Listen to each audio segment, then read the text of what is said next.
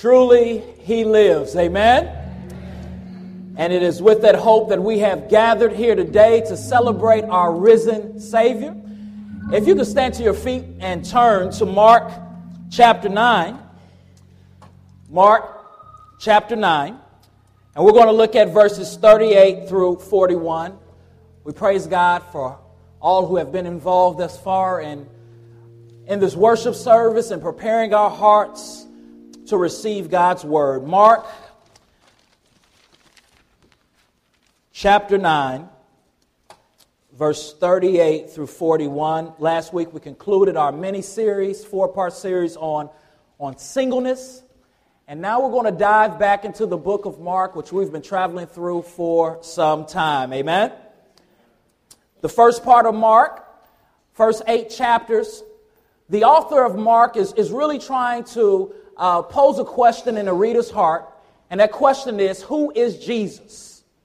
And then in Mark chapter 8, we see that the disciples of Jesus seem to finally have been able to answer that question with Peter's confession, as he says, "You are the Christ, the Son of the living God." So now that the disciples have gotten that point, Jesus has turned his face back to Jerusalem. They are headed back to Jerusalem. And for the rest of this quest, we'll be learning more about Jesus and his disciples. But specifically, Mark is going to be answering, why did Jesus come? Why did the Messiah come? Mark chapter 9, verse 38 through 41. The precious, authentic, sufficient, inerrant, awesome, magnificent Word of God reads, "And John said to him, 'Teacher, we saw someone casting out demons in your name, and we tried to stop him because he was not following us.' But Jesus said, 'Do not stop him, for no one who does a mighty work in my name will be able soon afterward to speak evil of me. For the one who is not against us is for us. For truly I say to you, whoever gives you a cup of water to drink because you belong to Christ will by no means lose his reward.'" We're going to go to verse 42. "Whoever causes one of these little ones who believe in me to sin, it would be better for him if a great millstone were hung around his neck and he were thrown into the sea." Let's pray. Father, we thank you for your word is truth and your word is life. I thank you for your people, those who have been called by your name, for they are your sheep and they know your voice, and a stranger they will not follow. We thank you for your grace, which has gotten us to this point to be able to hear your word. And for some, Father God, as we are in the state of Kentucky, for some, the most significant part of their day is going to happen later on when Louisville plays Kentucky. But Father, may you remind us, those who are yours, that the most significant part of the day perhaps is right now. As we encounter a living God, as two sides will collide, the flesh and the spirit, as Satan's kingdom of darkness seeks to steal this source of light. The biggest war, Father God, that we're on, the biggest battle that we will face each and every day, Lord, is a battle of whether or not we're going to surrender to your word and hear it. Help us to hear your word. In Jesus' name, amen. Today, we want to speak from the topic, Denominations, Divisions, and the Kingdom of God. Denominations, divisions, and the Kingdom of God. I have had an argument presented to me before that you may be familiar with, possibly because someone has posed this argument to you, or even because you have made this argument before. And the form of the argument goes a little like this. As I look at the way Christians are divided, with many denominations and many divisions, why should I put my faith in that God? Isn't denominations, divisions, and fractions within the body of Christ proof against the validity of Christianity. In other words, when we look at the body of Christ, there are so many denominations. And if Christianity is real, shouldn't we all be unified?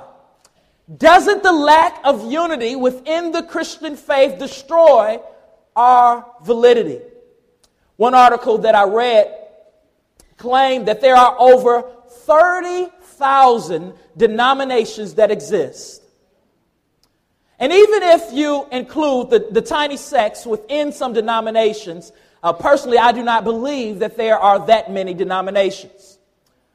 But as Christians, we must face the fact that there are a lot of denominations, and that to the outside world, these divisions, these denominations make Christianity to be very unattractive. And perhaps you're a non-believer here today.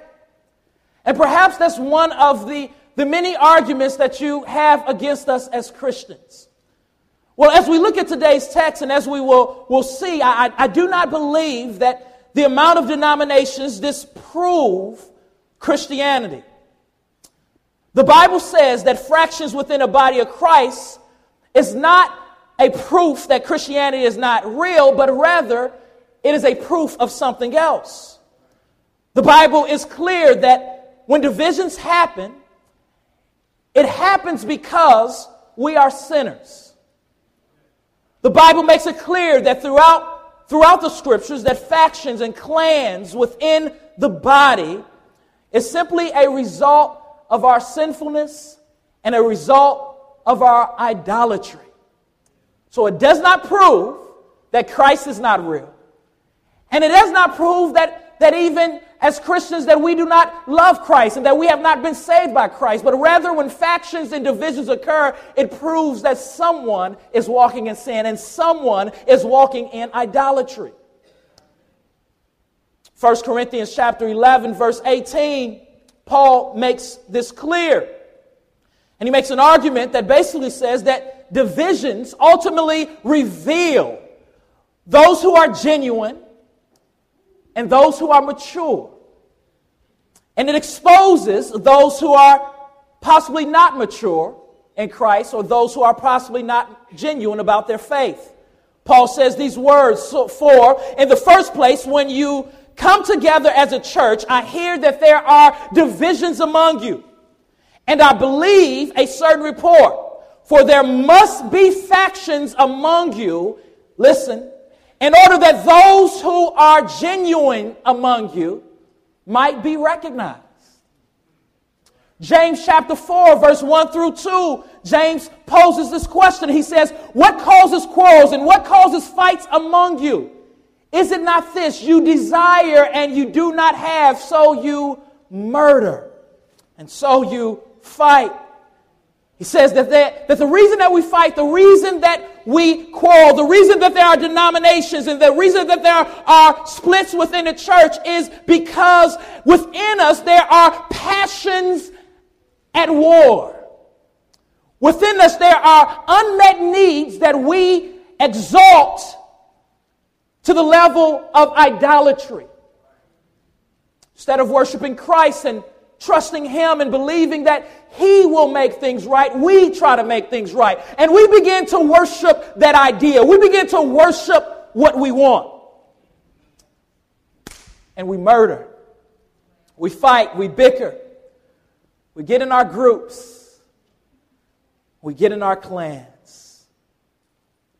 So when there is a fight, when there is an ungodly response to an unmet need, when there is a fight, there is normally a deep craving that is going on in our hearts. And that's how denominations and divisions occur on a macro level, but also that's how fights occur on a micro level. That's why there's fights in our homes and fights with coworkers. One online article that I read said this: the rise of denominations within the Christian faith can be traced back to the Protestant Reformation. The movement to reform the Roman Catholic Church during the 16th century led to four major divisions or traditions within Protestantism. And these four divisions are Lutheran, Reformed, Anabaptist, and Anglican. And from these four denominations, many denominations grew over the centuries. This article went on to point out that there were original differences in denominations. And he noted, and the writer noted this: the point of these divisions was never over whether or not Christ was Lord and Savior, but rather honest differences of opinion by godly, albeit flawed, people seeking to honor God and retain doctrinal purity according to their consciousness and their understandings of God's word. So as I said earlier, denominations, fractions occur because of idolatry and because we are sinners. But sometimes denominations and fractions occurred because godly people looked at God's word and came to two separate conclusions on an issue. And these godly people were sinners. And because we are sinners, we cannot perfectly know everything. And they split and went in different ways. So in essence, what I'm saying is this: that as we think about fractions and as we think about denominations, we have to ask ourselves the question, is Jesus pleased with it? And what does Jesus have to say about it? John chapter 17, verse 21 through 22, we hear a prayer of Jesus that reveals the heart of Jesus. Listen to what Jesus prayed. The glory that you have given me, I have given to them, that they may be one, even as we are one. I in them, and you in me, that they may become perfectly one, so that the world may know that you sent me and loved them even as you loved me. So Jesus, in what is known as a high priestly prayer, I want to encourage you to go home and read it. Jesus is praying to the Father. It is an amazing prayer with some amazing truths in it. But Jesus, in this prayer, he prays for his followers. And he's praying that we might be perfectly one. And he says, I want the body to be, Lord, perfectly one for a reason, so that the world may know that they believe in you and that you love them. So Jesus clearly tells us in John chapter 17 that he does not desire there to be any denominations. That his desire is that we all would be on one accord. In fact, Paul picks this up in Ephesians chapter 4, verse 1 through 7, as he is talking to the church, and he reminds the church at Ephesus that there is one body, one spirit, one faith, one baptism, one God of all, who is over all, and who through all belongs. So Paul goes on and says to the church at Ephesus, as he continues that chapter, after pointing out that there is one God and there is one church and there is one body, he goes on to talk about how even though there is one church and one body, there is great diversity among the body. That God has given us all many gifts, and he is calling the church at Ephesus to see that we are called to celebrate diversity while keeping unity. And when unity is not kept, we should know that something has went wrong. Something has went wrong. This text that we're looking at today, Jesus, he squashes the first attempt of a denomination to be born. He squashes the first attempt of a denomination to be born. And what we learn in this text, the big idea that we want to hang everything on is this, is that the kingdom of God is bigger. It is bigger than our circle and our personal agendas. The kingdom of God is bigger than our circles and our personal agenda. Let's look at the text. The Bible says, starting at verse 38, and John said to them, "Teacher, we saw someone casting out demons in your name, and we tried to stop them because he was not following us." So we see that John makes the point, and he is making a statement to Jesus. And he's basically saying, Jesus, we were traveling and we saw a miracle take place. And what was the miracle? The miracle was that someone else who was not in their circle, who was not amongst the 12 disciples, were casting out demons, doing exorcisms. Now remember, Mark starts his gospel with Jesus doing great works, and everyone is wondering, who is this man that has such authority? And then in Mark chapter 6, we remember, Jesus begins to delegate that authority to the disciples. And they go out 2 by 2 into the villages, and they are able to do healings, and they are able to do exorcisms. So the name of Jesus is now traveling throughout the villages and throughout the region, because Jesus has in some ways multiplied himself. But now it's not just the 12 that are doing miracles. There seems to be someone else who is standing up saying that they are with Jesus and a follower of Jesus, and he is able to do miracles. And John, the beloved disciple, saying, what's going on? He says, Jesus, we tried to stop him. We tried to make him quit. We tried to shut him up. Now, when we look at this and we look at John's statement, we could conclude that they were really genuinely concerned about the kingdom of God and the mission of Christ. We could say that these disciples were concerned that someone who did not have authority to do what they were doing was stepping outside of what Jesus wanted. We could conclude that this was a godly concern. And while that may be possible, personally, as I look at the context of this and watch the flow of this story, I do not believe that was what was going on. Again, I'm not questioning their motives in a sense of just looking at this and saying, I know their motives, because we can never question someone's motives. We can try to draw conclusions, but if we don't really know and haven't asked that person, or really don't see sound evidence for that, we can't do it. We get ourselves in a lot of problems sometimes because we do question it. But I believe that this text gives us a hint into what was going on in their heart by the way in which Mark organized this chapter. See, earlier on in the chapter, we see a couple of things happening. And I believe that this is what's leading to their concerns. Early on in the chapter, we see the disciples failing to do pretty much exactly what this man was able to do. In Mark chapter 9, verses 14 through 29, the Bible talks about the disciples and how they were unable to heal a boy who was very sick and who was even maybe demon-filled, who had an unclean spirit in him. Jesus is on a mountain with Peter, James, and John, and they get to see a glorious thing as what we call the transfiguration of Jesus. And while Jesus is on the mountain, the other disciples are trying to do kingdom work. And there's a boy who is demon-possessed. And the Bible says that when Jesus came off the mountain with the other disciples, that the boy's father runs to Jesus and he says, Jesus, your disciples, they just tried to get this demon out of my son, but they failed. They failed. And the father looks at Jesus and out of remarkable faith, he begins to talk to Jesus and pray to Jesus that Jesus would heal him and do a miracle.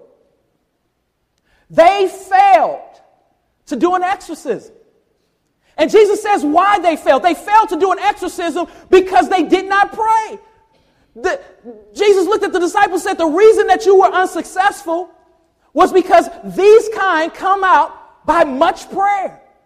And some translations say by much fasting, which means that they were trying to get a miracle done. They were trying to advance the kingdom of God without seeking the face of God. They were not standing on the authority of Jesus. Rather, they were standing on their own authority, and it failed horribly. They thought that their own works could get the job done. Then right after that, the scene switches. So Jesus teaches them, and he says the reason that you failed was because of your lack of prayer, your lack of seeking my face. And then as they're walking, another problem occurs. An argument breaks out. And what they're arguing over was who was the greatest. They just failed at doing an exorcism, and now they're behind Jesus arguing about who was the most important. Jockeying for positions. Because they saw Jesus as a king, and they're starting to understand that he's the Messiah. And if he's the king and he's the Messiah, somebody has to sit on his right hand and on his left. Somebody's going to get an upgrade in the kingdom of this world. And they're arguing who that is, who's that going to be, and who has the right to do that. So now we see that this transition has taken place, and they see someone else who has just been successful in ministry, who is doing it right and who's getting it right. And they look and they say, stop it. You can't do it because you're not with us. So as we look at the text, I conclude that the reason that they probably really wanted to stop this man was because they did not want him to take their place.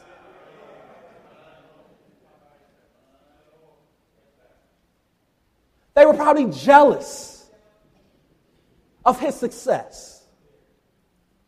They were worried about their own kingdom. Their kingdom was at stake. Their importance was at stake.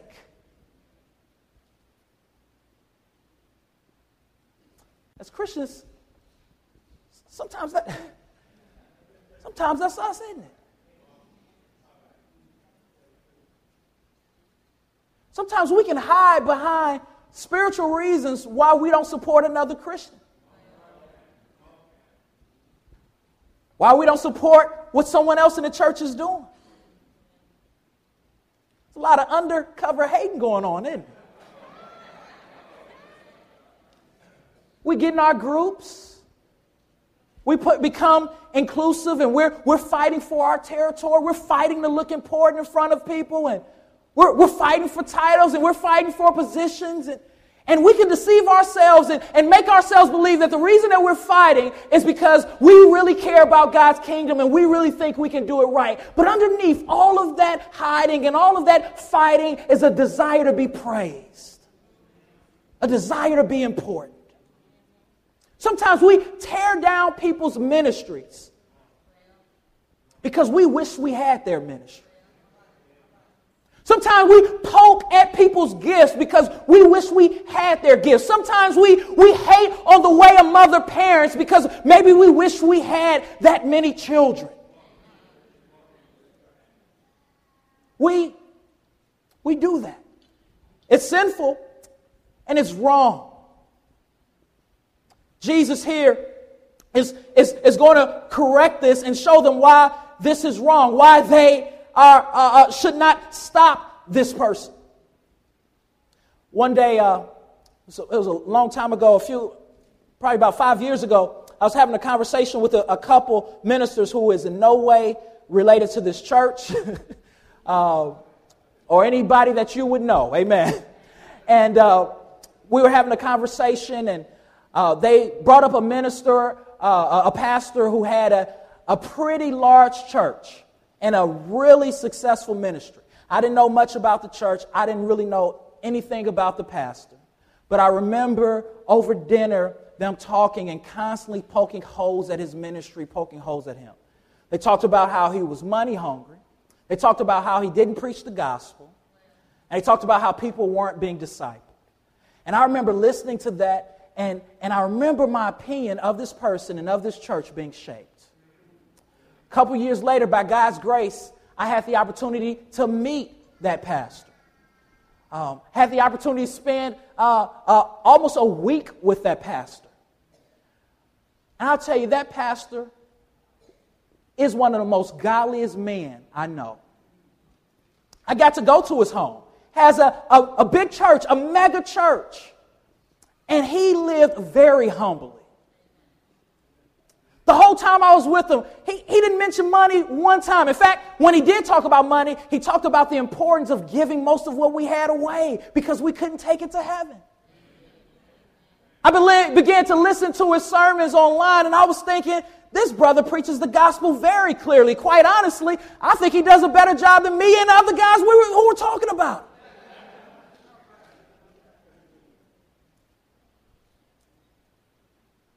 What was possibly going on in their hearts?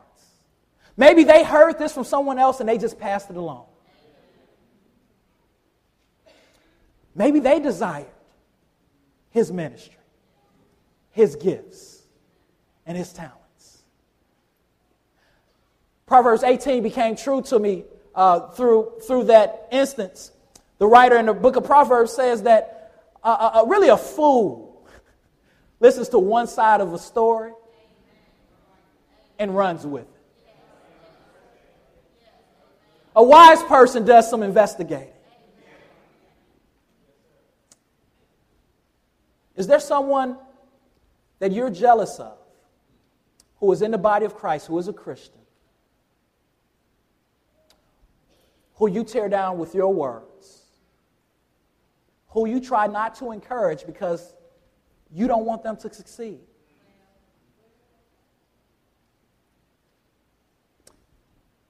Are there denominations and other Christians, maybe on your job?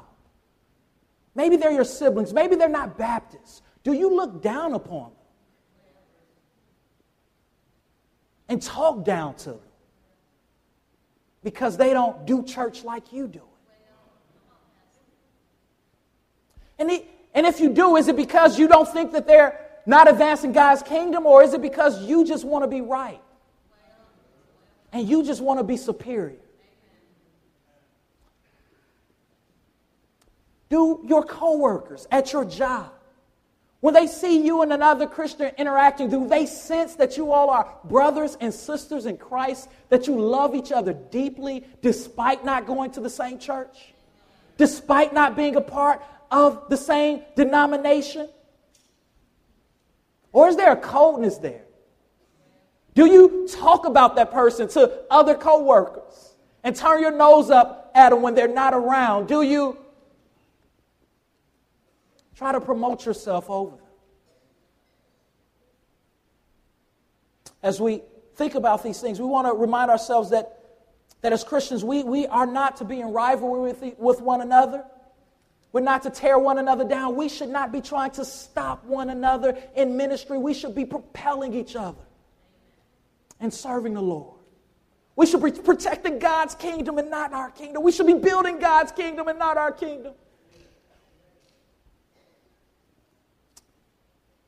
Jesus here shows us a couple of reasons why the disciples, why it was not wise for them to try to stop this man. Really quickly.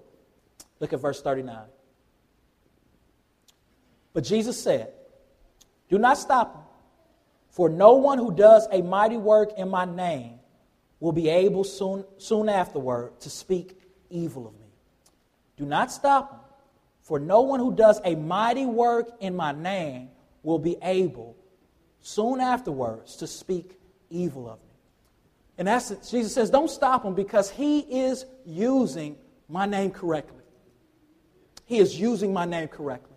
What does Jesus mean when he says my name? A name of a person back then represented the very character of a person.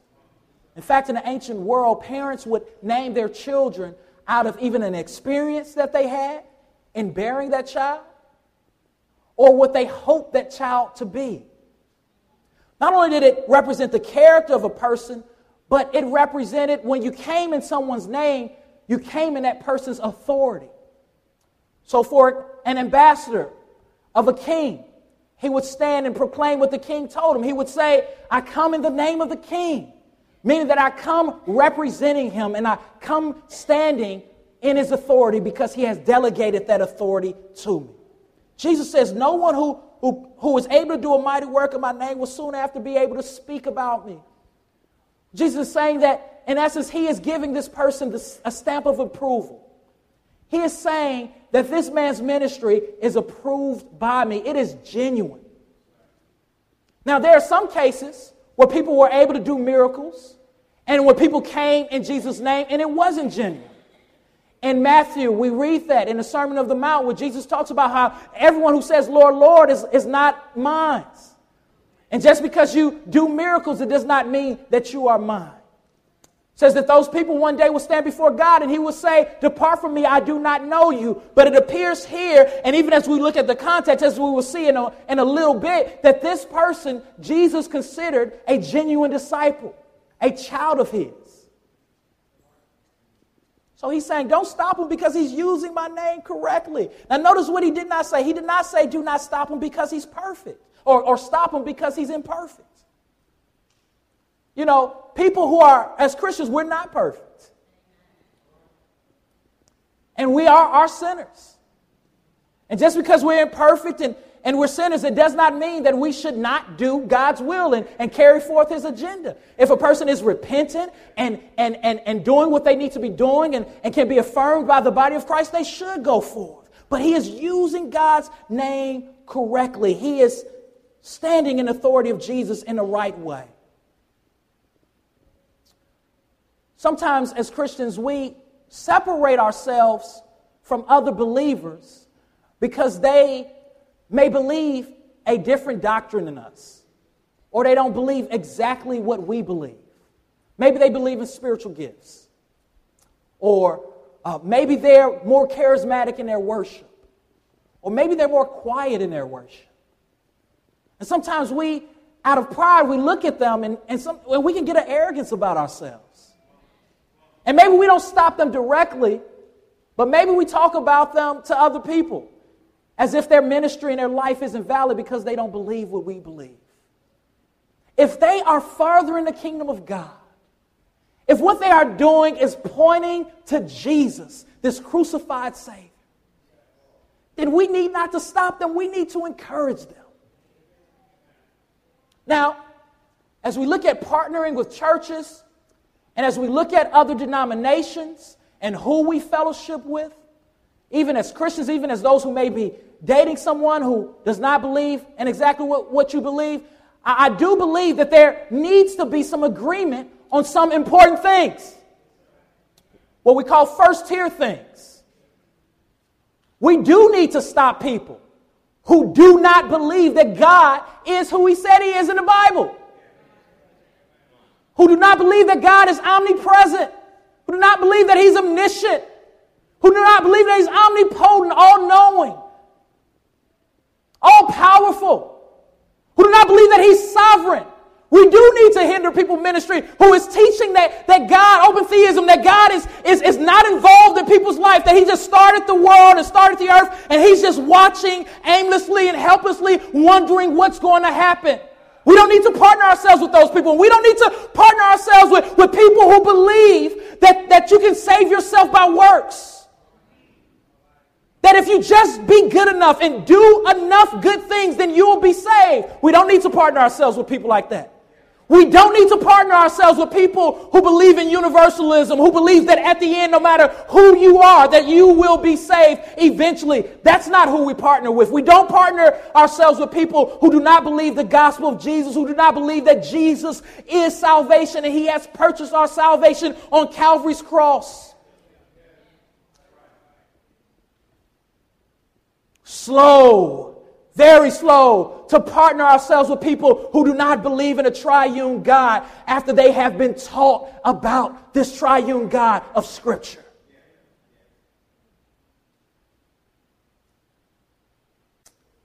Denominations and fractions.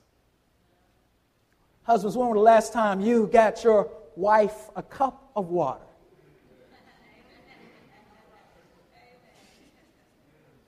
Wives, are you serving your husbands in this way? Or in your house, is there a constant faction, a constant division, a constant war to see who's greatest, who is right, who's the smartest, who is to be most valued? Are you counting yourself as nothing? Submitting your heart to the Lord in spite of that person because you love the Lord and because you can love that person through grace. Do you feel that people have to serve you? That they owe it to you?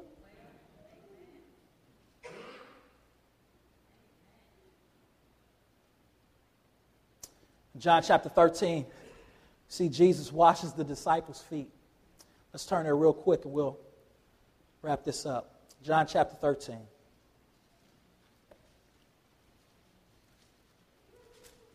Very humbling scene. Let's look at verse 33 through 35. Jesus, the King of the universe, became incarnate, born of a virgin, is leading these men. They're following him everywhere. And he drops to his knees with a basin and a towel, and he washes their nasty, dirty feet. Men who he knows are sinners, men who he knows will flee when he gets in trouble, men who he knows are jockeying for position. He washes their feet. And after washing their feet, he gives them a new commandment. Listen, verse 33. Little children, yet a little while I'm with you. You will seek me, and just as I said to the Jews, so now I also say to you, where I am going, you cannot come. A new commandment I give to you, that you love one another just as I have loved you. You also are to love one another. By this, all people will know that you are my disciples if you have love for one another. Jesus was showing them what that love looked like when he washed their feet, but he also was showing them what that love ultimately looked like when he died in their place on Calvary's cross. Are we above this type of love to people, to sinful people? We shouldn't be. As we look at John, he says that the people will know that you are mine by the love you have for one another. At your job, non-believers, those who do not know Jesus, should be able to see that the way that you love your coworker who may be a part of another denomination, who may speak in tongues, who may have shorter worship services, because Pastor Jamal doesn't preach there.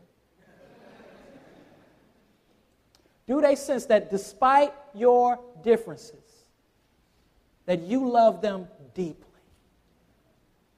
And is the way that you and your coworker loving each other at work in the midst of those non-believers, making those non-believers thirsty to know Jesus? Here's the key to doing this.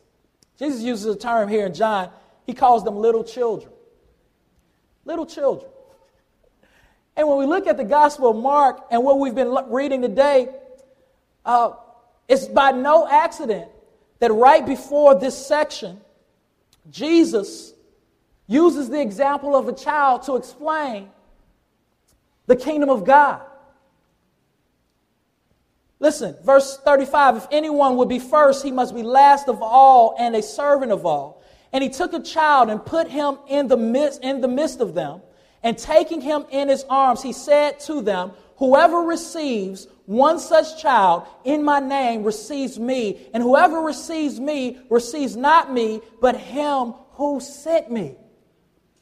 So Jesus takes a literal child, puts him on his lap, and he says, whoever receives a child receives me. And while he was talking about that child, he also was talking about the disciples. His disciples. He often talks about his disciples as children. Why children? Why whoever receives a child? Because a child is a person who is defenseless. Children, they can't defend themselves. Children don't own anything. Children are completely dependent. And those who have been made new in Christ are those who understand that they are completely dependent on God. We are those who understand that we don't own anything. Even the good things that we're good at, they're gifts from God. The house that we live in, they're gifts from God. We don't supply our own needs. God supplies our needs. Therefore, as Christians, we should be humble and understand that we are children. We are not grown. You are not grown. Bible says, blessed are those who are poor in spirit, for they shall inherit the kingdom of God. Poor in spirit are those who are not rich in of themselves, those who understand that they cannot save themselves by their good works. It is those who are constantly coming to God with humility. Humility means to make yourself low. As C.S. Lewis says, humility is not thinking less of yourself. It's not having an attitude of self-pity and timidity, but rather humility is thinking of yourself less.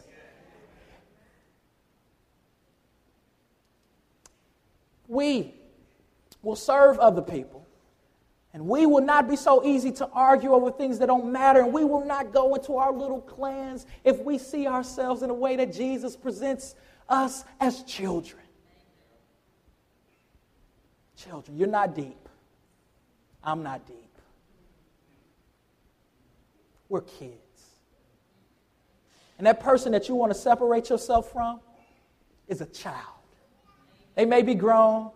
They may have it all together. They may be a CEO, but they're a child. Your husband or your wife, in the eyes of God, is a child. And just like with children, we need to be patient with one another. And when we have fits and throw fits with one another and at one another, if we see ourselves as childs, we should be able to play together in an hour.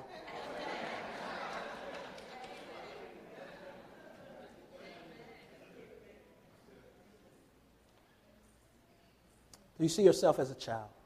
Do you see yourself as spiritually defenseless, spiritually poor, and spiritually lacking status without Jesus? Through Jesus, we are rich. Through Jesus, we can have salvation. It's interesting that Jesus says, whoever receives one such child in my name receives me, and whoever receives me receives not me, but him who sent me. Why does Jesus say they receive me? Because when you receive someone, not based on what they can do for you, or their position, or the fact that they have it all together, in essence, you're receiving Jesus because your heart is susceptible to the gospel. See, Jesus, who is big, who was the creator of this universe, humbled himself and became a child. He was held by Mary in her arms, though he was holding the whole world together. And the Bible says that this Jesus emptied himself, even to the point of death, yes, the death of the cross. We do not and have not truly received Jesus, who died in humility and humiliation for us. One of the ways we know if we've received Jesus is if we were able to receive other people who don't have status, who are broken and who are poor. The kingdom of God is to have life with God, under God's rule and under God's care. Jesus died for you while you were helpless in order to give you hope. Are you willing to die for your brothers and sisters in Christ who are helpless, but who have hope? And not only that, are you willing to serve those who don't know Christ in order that they would know Christ? Or is life about you? When you leave here, when I leave here, we're going to fail at doing this. In our own strength, we will fail at trying to honor each other. We will fail at trying to honor our coworkers. We will fail at trying to be good Christians if we're doing it in our own strength. Jesus did it for us, so that we would not have to meticulously worry about doing it. As we look to Jesus in faith, and as we look to his strength and his power and trust in his Spirit, he will enable us to do it. So don't leave here looking to yourself saying, I have to do this, I have to do this. Oh, I'm failing, I'm just going to give up, because eventually you will. Look to Jesus and say, Jesus, give me a new heart. Help me to see myself as a child and help me to serve others selflessly. Help me not to be divisive. Not to fight for my own kingdom. If a football team is unified, it does not mean that everyone's playing the same position. It does not mean that everyone's going to this, but it does mean that everyone is going to the same goal line. Just like if an orchestra is harmonious, it's not harmonious because they are all playing the same instrument. They're harmonious because they're all playing the same song. And when a choir sings in great harmony, it's not because they are singing the same part, but rather it's because they are reading their part and committed to the same song. This is the process of unity. And it's the same for us. We are diverse in the body of Christ, but we must be working towards the same goal. And that goal is to encourage others and to further God's kingdom. We only will do that by becoming little children. Let's pray. Father, we thank you for your word. We pray, Father God, that you